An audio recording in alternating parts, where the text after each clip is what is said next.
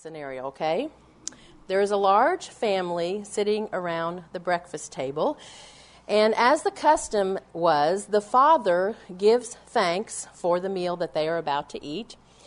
But when he lifts his head after praying, he begins to complain about the food.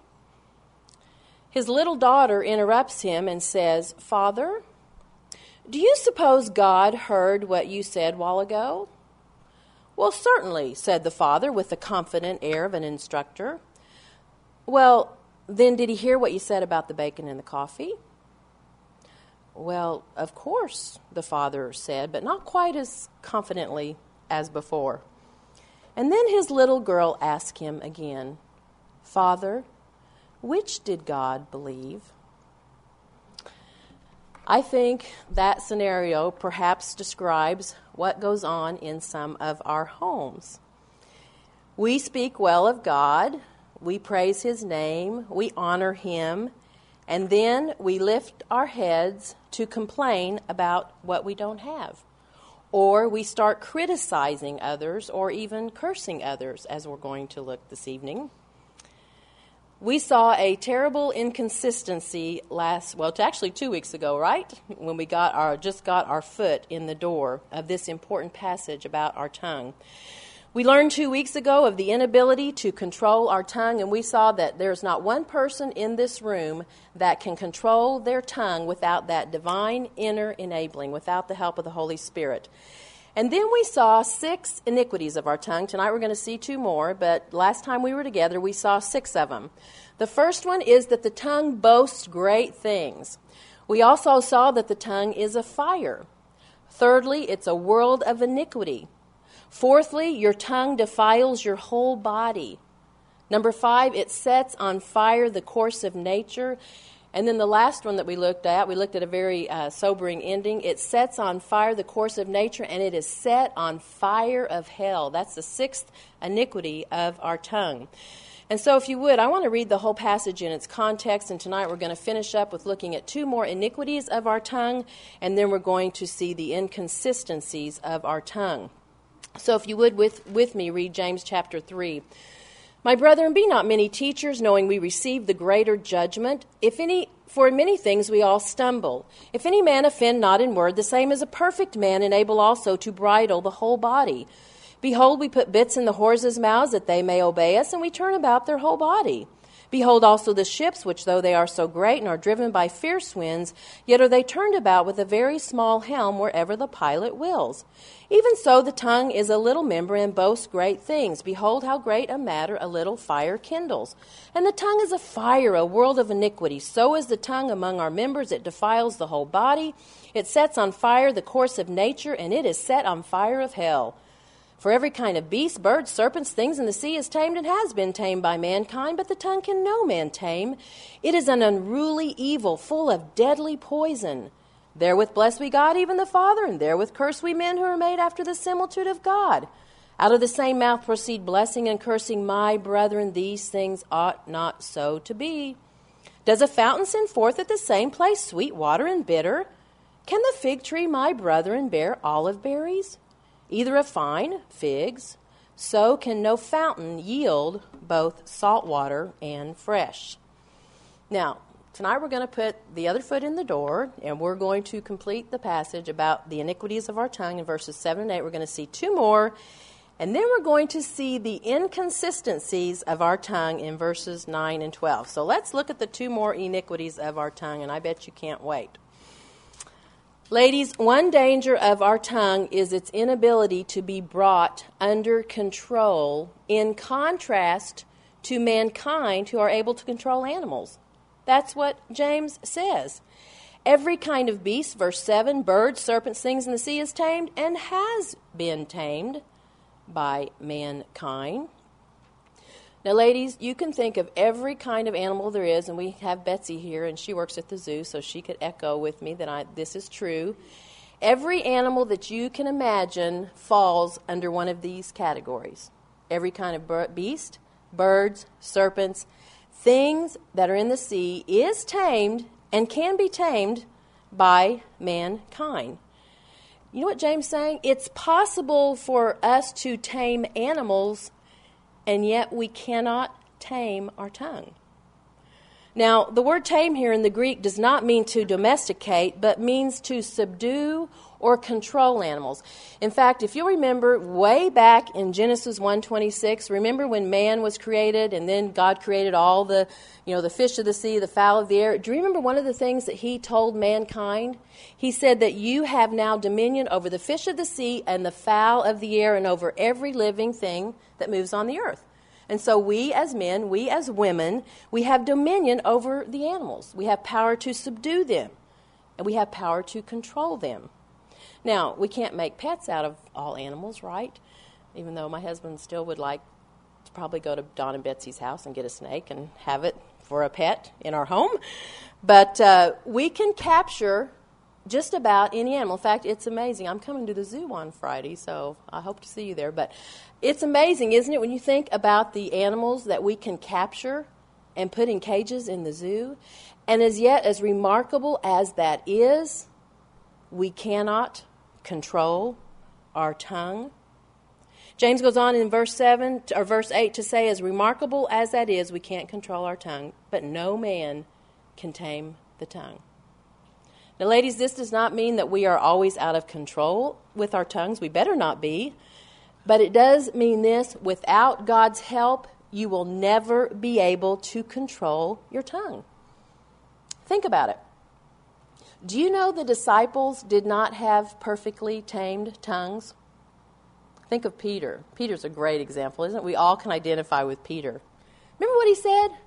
Oh, Jesus, even if I have to die with you, I will never deny you. And then what did he do with that same tongue? He denied God, denied Christ, even to the point he said he cursed. He denied him with curse and oaths. He said, I don't even know the man. Peter didn't have a tamed tongue. How about the Apostle John? Aged old Apostle John, 100 years old. They're carrying him to the synagogue on a stretcher. You know what he's saying? Little children, love one another. Little children, love one another. Great things to say with your mouth, right?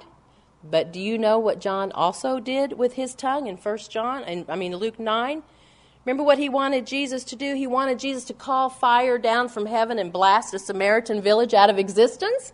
And Jesus looks at him and he goes, John, you don't know what manner of spirit you are.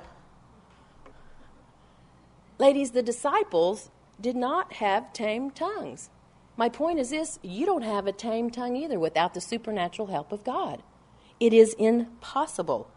It must be that divine inner enabling. Well, James goes on to give us our seventh description, our seventh iniquity of our tongue. Notice what he says. It's an unruly evil. The word unruly means it is restless. Do you know what this characterizes your tongue as? It is fickle. It is inconsistent. It always wants to come out of your mouth. It does. In fact, the word picture here in the Greek is like, and Betsy can identify with this, you know those animals that you see at the zoo or the circus and they're pacing back and forth and they want to get out of their cage? That's the Greek word here. That describes your tongue, ladies. It wants to come out of your mouth and say things that it should not say. It's unruly. He's not only said it's unruly, it's an unruly evil. This means your tongue is degraded in character. It's prone to be injurious. You know, it's possible to secure the animal in the cage, but it's not always possible to secure our tongue inside of our mouth. Well, James gives us now an eighth description or iniquity of our tongue. Notice what else he says. He says it's full of deadly poison. Full of deadly poison. One of the images here that James is trying to convey to us is that our tongues are like a venomous snake right before it prepares to strike. In fact, the word poison is translated as an arrow. You know what that indicates? Your tongue has the ability to shoot arrows at people. And ladies, you've all done it. Every one of you have. Don't look so pious. You've shot arrows at your husband. You've shot them at your children. You've said sharp words. Now, notice that James doesn't say our tongues are half full of poison. I wish he said that. He says they're full of poison. Full. Now, when I think of something that is full, I think of something that has no more room for anything else in it, right? What a sad commentary on our tongues. They are full of poison. Ladies, if you've committed your life to the Lordship of Jesus Christ, that sack of poison contained in your tongue should be transformed into blessing, not just for yourselves, but for others. Most of you in this room, or at least I hope most of you in this room, would never intentionally put poison in your mouth. I pray you would never put poison in your mouth. But yet you will let poisonous words come out of your mouth. Most of you that are mothers, you would never intentionally put poison in your food that you serve to your precious little children and your husband. And yet we will poison our meals by gossiping at the supper table, slandering people, criticizing people.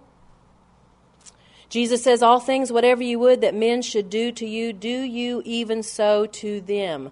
Wouldn't this certainly include everything you say? Are you saying things about others that you would like them to say about you? Ladies, do we ever stop and realize that God is present right beside us, listening to every word we say? I think a good psalm to memorize is Psalm 139, right? The psalmist says this, Lord, you know everything about me. You know when I sit down, you know when I stand up, you know when I go to bed. Every moment you know where I am. You know what I'm going to say even before I say it. That's a scary verse, isn't it? Ladies, do we think about this? The Lord is right there with us. And I think we would be wise to ask ourselves this question before speaking. Would I say this if Jesus Christ were standing right here in his earthly form? I must tell you he is. He is there with you. In fact, a few weeks ago, we were with another couple, and Doug says, boy, you sure are being quiet tonight. And I was like, yeah, that's the best thing to do. It is the best thing. Just be quiet. I don't have, I think I told you 3 weeks ago, Elizabeth Elliot said, if you can't improve on the silence, don't break it. So I'm just being really quiet these days. I'm not offended with any of you. I'm just being quiet. Now, I promised you 3 weeks ago, or 2 weeks ago when we met, that tonight I was going to give you I gave you, I think then, about 15 forms of speech that are un-Christ-like. And if you don't want to know what they are, you weren't here, you can get the CD and you can look at all of them, okay? But I promised you I would give you some definitions. And I want to give you 4 definitions tonight of the 4 areas that I believe women are the most guilty of with their speech.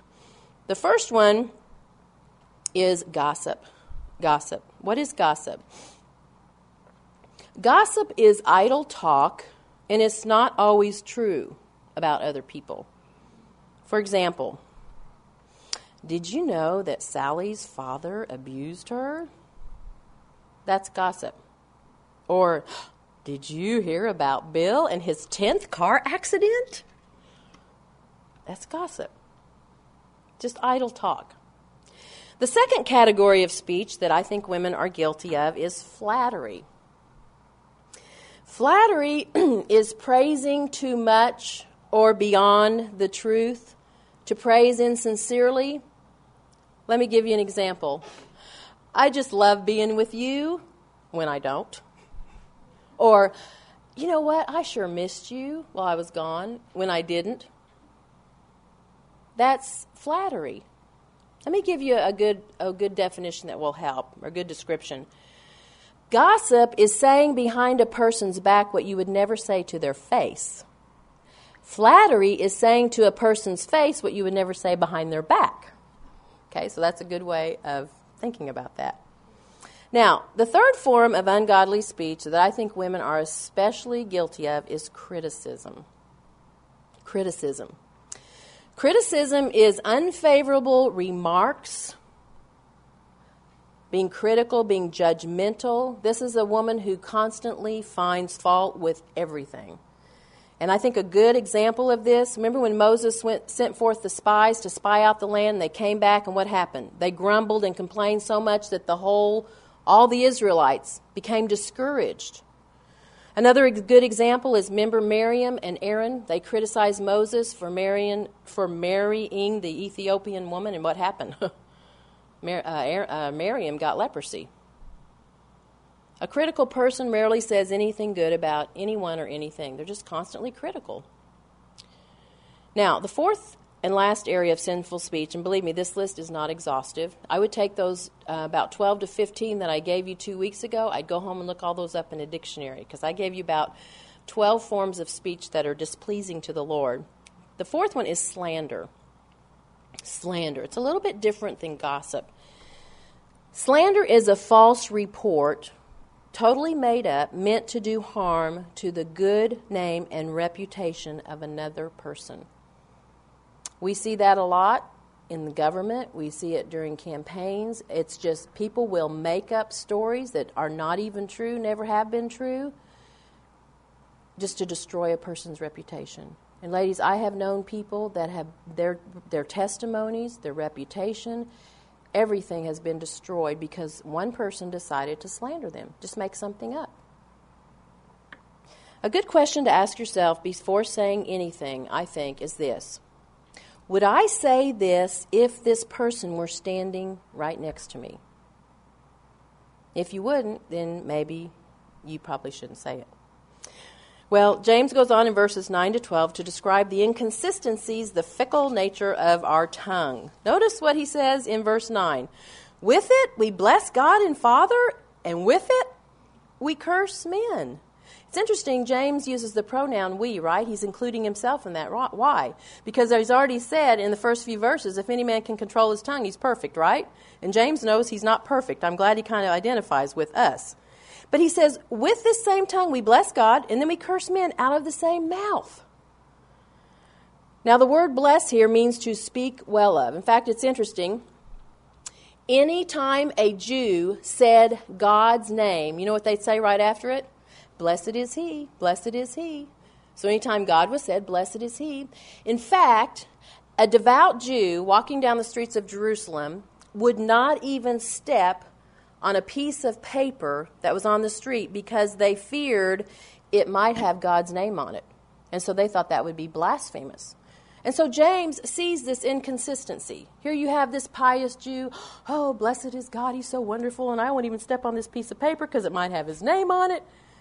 But who are you? I mean, and they turn around to their fellow man and they curse him. James says this is a shameful sin. Now, ladies, as modern-day Christians, we do the same thing, don't we? A while ago, we sang some great songs, some of my favorite songs. We praised God. I hope you were really worshiping in your heart. We celebrate his name. I rarely speak evil of God. Do you? Do we speak evil of God? No. We sing about him, we talk about him, we bless him, and yet out of that same mouth that we use to bless and praise God, we turn around and we curse someone else. Now, you might say, well, what does curse mean? Well, it does not mean profanity. The cursing here means to call down curses in order that someone might experience vengeance. You're angry with someone, you're bitter at someone. It's not necessarily that you're using profanity. It's like, well, who do you think you are? I just hope God gets you for this. Ladies, in order to feel that way about someone, you must think more about yourself, right? Than you should. God abhors this double standard. Remember what Paul said in Romans 12:3? Do not think of yourself more highly than you should, but think soberly. Last year, as we studied the Epistle of Philippians, remember what Paul says? That we are to have a lowliness of mind and we are to esteem what? Others better than ourselves, and we're to look out what? For the interest of others more than ourselves? Are we looking out for the interest of others when we call down curses on them? No. Notice what James says. We curse men who have been made in the likeness of God. Ladies, everybody that you hate, everybody that you are bitter towards this evening, everybody that you have a hard time loving has been made in the image of God, just like you. Genesis 1:27 says, God created man in his image. In the image of God, he created him. Male and female, he created them. You know what this means? Everyone who is a human being possesses reason, will, a conscience, the ability to know and serve God, the ability to be conformed to God's moral and spiritual likeness. We are made in His likeness. And so if you go around cursing a man, hating someone, being bitter, being unloving, being unkind, you are insulting God, whose likeness that person bears. You know what the idea here is? We look up to God, we bless Him, we love Him, we read His Word, we pray, we fellowship, and then we turn around and we look at our husband or we look at our, mother-in-law or whatever, and we're like, ugh. It's not right. It's not right. Notice what James says. Out of the same mouth proceeds blessing and cursing. Your praise to God loses its noble character when you taint it with bitterness and cursing towards other. No woman can acceptably praise and bless God while feeling bitter hatred toward her fellow man who bears God's image. In fact, listen to what age-old Apostle John says. If someone says, I love God, and hates his brother, he is a liar. Why? For he who does not love his brother whom he can see, how can he love God who he can't see? What's John saying? That's impossible. Impossible. And James goes on to say, my brethren, these things ought not so to be. My brethren, my sisters. He's trying to, glove this rebuke with gentleness. James is grieved with their inconsistencies. It's not right. It's not right. Ladies, think about it for a minute. Of what advantage is cursing someone, hating someone, calling vengeance down upon someone? What advantage is it? It's not going to affect God in His judgment towards that person on that day, is it? It's not. It's not going to profit the man being cursed. Doesn't hurt them. And it will do no good to you except bring further judgment on you in that day, right? So why do we do it? The tongue that blesses God and the Father and curses men made in God's image is in trouble. Oh, it's easy to come to church on Sunday morning, isn't it? Sing, oh, for 1,000 tongues to sing my great Redeemer's praise, the glory. You know that song? And then you get in the car and what? You fight all the way home. Or you play roast the preacher. Wasn't that a horrible sermon that we had today? What was up with him? Did he not get any sleep? Or you can spend time with Christian friends and you're all encouraged in the Lord and you leave, Starbucks or you leave your discipling time and man, you're revved up and God is good, this is great, and then someone cuts you off in traffic and you're like, what? And you blow on your horn. How dare you do that? Or you come to ladies' Bible study like tonight and then you gossip to your friend on the way home or your husband. Or you spend time in the morning with God, prayer and His Word, and you're in your prayer closet, and you come out of your prayer closet, and you shoot angry words at your husband or your kids. You get on the phone and say things you shouldn't say. My sisters, these things ought not so to be. In fact, I want you to consider a very sobering passage. If James is not enough, I want you to turn back to Psalms 50. You're saying James is enough. Could we please close this lesson? I'll go take some of that hot sauce back there for my tongue. Psalm 50. Very sobering. We're not going to read all of it. Just start at verse 16 with me, if you would. God says, but unto the wicked, what have you to do to declare my statutes, or that you should take my covenant in your mouth? You hate instruction. You cast my words behind you. When you see a thief, you contend with him, and you've been a partaker with adulterers. You give your mouth to evil and your tongue to frame deceit. You sit and speak against your brother. You slander your mother's son. These things you have done, and I kept silent. And you thought, I was altogether like you. But I will reprove you and set you in order before your eyes. Now consider this, you who forget God, lest I tear you in pieces, and there be none to deliver. Whosoever offereth praise glorifieth me, and to him that orders his conduct aright will I show the salvation of God. You know what the psalmist is doing here? He is rebuking the nation's hypocritical lifestyle. They recited God's laws. They spoke of his covenant, their profession of faith. They appear to be so righteous. Oh, we're so righteous. And yet they tolerated and participated in theft, adultery, slander. And they thought because God was silent, see, he's not judging me. Everything's fine. But the psalmist says something different, doesn't he? Now consider this, you who forget God, lest I tear you in pieces and there be none to deliver.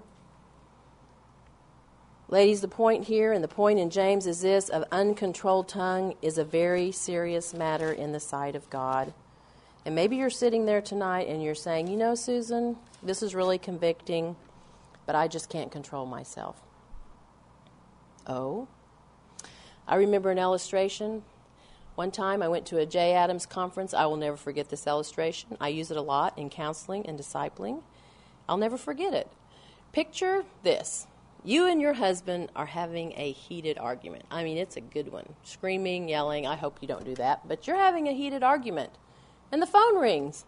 And it's your pastor. And you pick it up and you say, hello? Well, yes, everything's just fine. Of course, yeah, come on over. You get the point? You can control yourself. How do I know that? You just did. You just did. You know, the fact is, ladies, we choose not to, right? We choose to find pleasure in our sin. To say I can't should never be in your vocabulary. Should never be in a Christian's vocabulary. You can, you just won't. You just won't. Maybe you like getting angry. I don't know. Maybe you like putting others down to make yourself feel good.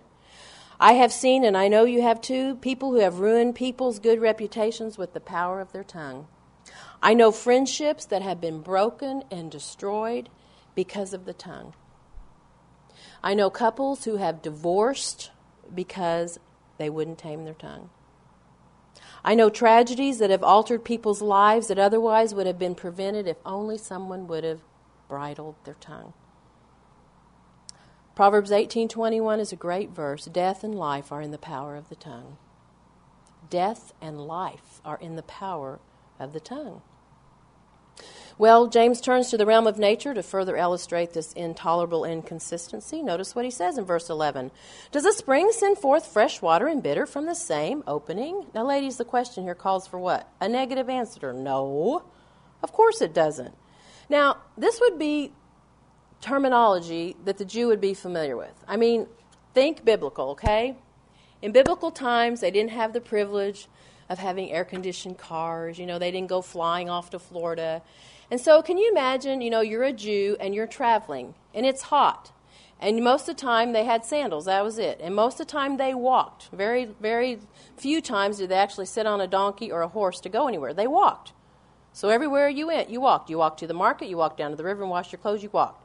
And so you're walking along, and you're thirsty, and you're hot, and there's a mountain, and there is some water coming out, and I am so thirsty. Have you ever been so thirsty your, tongue cleaves to your roof of your mouth? I have. And so you go, and you're like, right. And you start drinking, and it's so sweet, and it's so good, and you're having a great time, and then it turns bitter and salty, and you're like, what is this? Now, James isn't saying there can't be a slope that has kind of yucky water and a slope that has good water. But ladies, out of the same opening does not come fresh water and bitter water. Such things do not occur in nature, and they shouldn't occur with your mouth either. If God wanted it to be that way, he would have given you two mouths, one over here and one here, right? This one here, this is a blessed God mouth. This over here, this is a cursed God mouth. Cursed man mouth. Ladies, bitter speech coming from our mouths, which should be sweet, is tragic indeed. Well, James now asks a second question in verse 12, which also calls for a negative answer. Can the fig tree, my brethren, bear olive berries? Either a vine, figs, so can no fountain yield both salt water and fresh. Again, notice James uses that tender word, my brethren. Can you just hear him? My brethren. Listen to me, he's saying. Listen to me. It's interesting here, from the plant kingdom, he mentions three agricultural plants that all describe the Jewish nation. Did you know that? Every one of them. The fig tree, the olive tree, and the grapevine. In fact, the fig tree was a common plant. Remember when Adam and Eve sinned, what did they do? They went and got fig leaves, right, and made clothes. That might have been an interesting outfit. Also, it was often used to represent the Jewish nation. The olive tree was used for medicinal purposes in the Old Testament time. Also, fuel for the lamps. Remember the cherubim? It was made out of olive wood. In fact, right now at home, I have several nativities from Jerusalem that are made out of olive wood. It's a very fragrant wood. It's also used in Romans 11. Remember, describe the Jewish nation. Remember the Gentiles being grafted in as an olive branch. And then the last one, the grapevine, is used as a symbol of the nation in Isaiah 5. So all of these plants would be well known to the Jewish reader, the Jewish audience that James is writing to. Now, ladies, fig trees do not bear olives. I'm sorry. Nor do grapevines produce figs. In fact, you might put it like this. You know, some common plants, I was thinking today, I love roses, dogwoods, crepe myrtles, but I'm sorry, roses don't produce dogwoods, do they? Dogwoods, and you'll come in April and we'll see the dogwoods, they don't produce crepe myrtles. They don't, right? And that's what he's saying. Can a fig tree, my brethren, bear olives, or grapevine bear figs? No. Even though today we have a lot of crossbreeding. I don't know if you've seen in the grocery store broccoli flower, where they take broccoli and cauliflower and marry it together, and it's broccoli flower. But ladies, broccoli is still broccoli. Cauliflower is still cauliflower. In fact, the other day I saw a pear apple or something. It's a pear and an apple, and they've tried to crossbreed that. James goes on to say, thus no spring yields both salt water and fresh. A fresh heart cannot produce bitter speech. Ladies, your speech reveals who you truly are. True believers are identified by their speech. As Jesus said, out of your heart, your mouth speaks, right? It's interesting. James doesn't draw any conclusions, does he? In fact, next week we're going to have a lesson on wisdom. He doesn't draw any conclusions. Why? Because the conclusions are so simple, right? It condemns our inconsistencies with our tongue. These illustrations, the two fountains, the three plants, brilliantly manifest the double-mindedness of blessing and cursing coming out of the same mouth. No inconsistency is found in nature, and no inconsistency should be found with our mouth. In fact, let me ask you a question. If you had two bank accounts, you wish, right? In our day, wouldn't you wish you had two bank accounts? If you had two bank accounts, and in one you deposited $10 for every kind word that you said this week. Okay, you got $10 for every kind word in this bank account. But in this bank account over here, you only deposit $5 for every unkind word you have said this last week. Which one of your accounts would have the most money in it? Kind account, unkind account. Something to think about. How easy we slip with our tongues, right? In fact, I remember when I was working on this lesson talking to a friend who said that just that day she had slipped with a family member and she wished that she could take back the words that she had said. And we discussed how often we let our mouths run at the mouth, and that we wish that we did not do that. James already says, if you can control your tongue, you are perfect. And I know that's the desire, as I've talked to some of you since we've had this long break, to gain control in this area. So in closing, I want to give you 3 steps on how to help you gain victory over your tongue. The first one is this. You must admit your sin to God. Do you know confession of sin is always the first step in gaining victory over any sin, whether it's your speech, whether it's fornication, whether it's lying, whether it's anger, whatever your sin is, confession is always the first step. Proverbs 28:13 says, he who covers his sin will not prosper, but whoever confesses and forsakes has mercy. Ladies, confess the sin of your speech. When you see your speech in light of God's omnipresence, it should bring you to your knees in confession of your sin. The second way to gain victory after you've confessed to God that it's sin, pray. You must pray. Pray regarding your tongue every day, detailed prayer. Keep my tongue from evil, O God. Set a guard over my mouth, O God. If you're getting ready to get with somebody and you know that there's going to be a temptation to say things you shouldn't say, pray about it on your way there. I mean, a lot of times, I'm a woman, I'm married, and a lot of times I just keep my mouth shut. It's the best thing to do. Set a guard over my mouth. In fact, I knew a woman one time that had this verse on her telephone. In fact, I was thinking, you know how on your cell phone you can keep something right there on the screen? Mine says, with the master. But she had this, and I thought, that'd be a great verse to put right there on your cell phone because, we don't think too much about home phones anymore. And her verse was this: you shall not go up and down as a talebearer among the people. Now, that's a good verse to put by your telephone, right? You shall not go about as a talebearer among your people. Number 3, after you've confessed your sin, prayed about it, the third thing, resolve to discipline yourself regarding the use of your tongue. Resolve to discipline yourself regarding the use of your tongue. You might say, well, how do I do that? Determine not to criticize, not to receive gossip. Don't even receive it. Don't give it. Don't receive it. Don't belittle, don't demean, don't falsely flatter. I remember one time asking a woman who mentors me, I say, what do I do when people say things and I know my response back would be flattery? And she gave me some good ideas because I knew flattery was a sinful form of speech and I didn't want to flatter people. Don't lie, don't boast. Find someone to hold you accountable. I mean, I told you when Debbie and I were in Florida a few weeks ago, we were working on this lesson on the tongue, and we ask each other those hard questions, those application questions. Do you see any forms of speech in my life that's displeasing to the Lord? Debbie and I know each other well. Find someone that knows you well. Ask your husband. I have a husband who holds me very accountable for my speech. And when my daughter lived at home, I'll never forget this. She was in high school or coming home from college one time, and I was on the phone with someone, and I hung up, and Cindy said, Mother, do you think what you just said was necessary? And I was like, when are you going back to college? No, I didn't say that. But find someone to hold you accountable. And then take the rebukes when they say, that wasn't a very good thing you said a while ago. Ladies, our tongues are the smallest members of our bodies. Remember, we saw that 2 weeks ago, but the largest troublemaker, right? The tongue is contained in our mouth. It is surrounded by our lips and our teeth, and yet it escapes all the time. If we are to bear evidence of a genuine Christian, it must be controlled. If your speech is no better tonight than it was a year ago, something's not right. The unsaved world is watching us. We should not be the ones that they hear yelling at their kids at the grocery store. They should listen to your speech and know you are different. We should not be the ones they hear criticizing our husbands.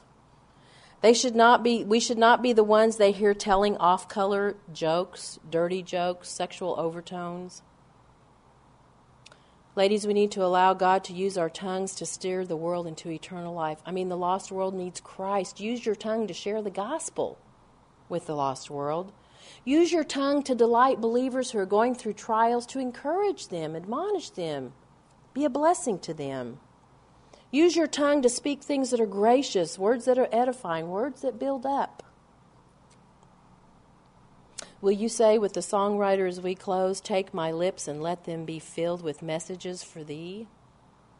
Will you let the mind of Christ your Savior live in you from day to day by his love and power controlling all you do and say? I pray that you will. Father, thank you for this time again in your word, and I know that there's a reason again that we have had 3 weeks on this lesson. Thank you for the areas that you've shown me in my own life and how I still have so far to go in controlling my own tongue. And I pray, Lord, that you will give us the grace to be women who have speech that is pleasing to you. Lord, because we know that your word says that on that day we are going to give an account for every idle word that we've spoken. And by our words we will be justified or we will be condemned. And so, Lord, I pray for each one of these ladies here tonight that their speech would reveal that they truly do know you. Because we know out of the abundance of the heart the mouth speaks. So purify our hearts and purify our minds so that our speech will be in accordance and be pleasing to you. In Jesus' name, amen.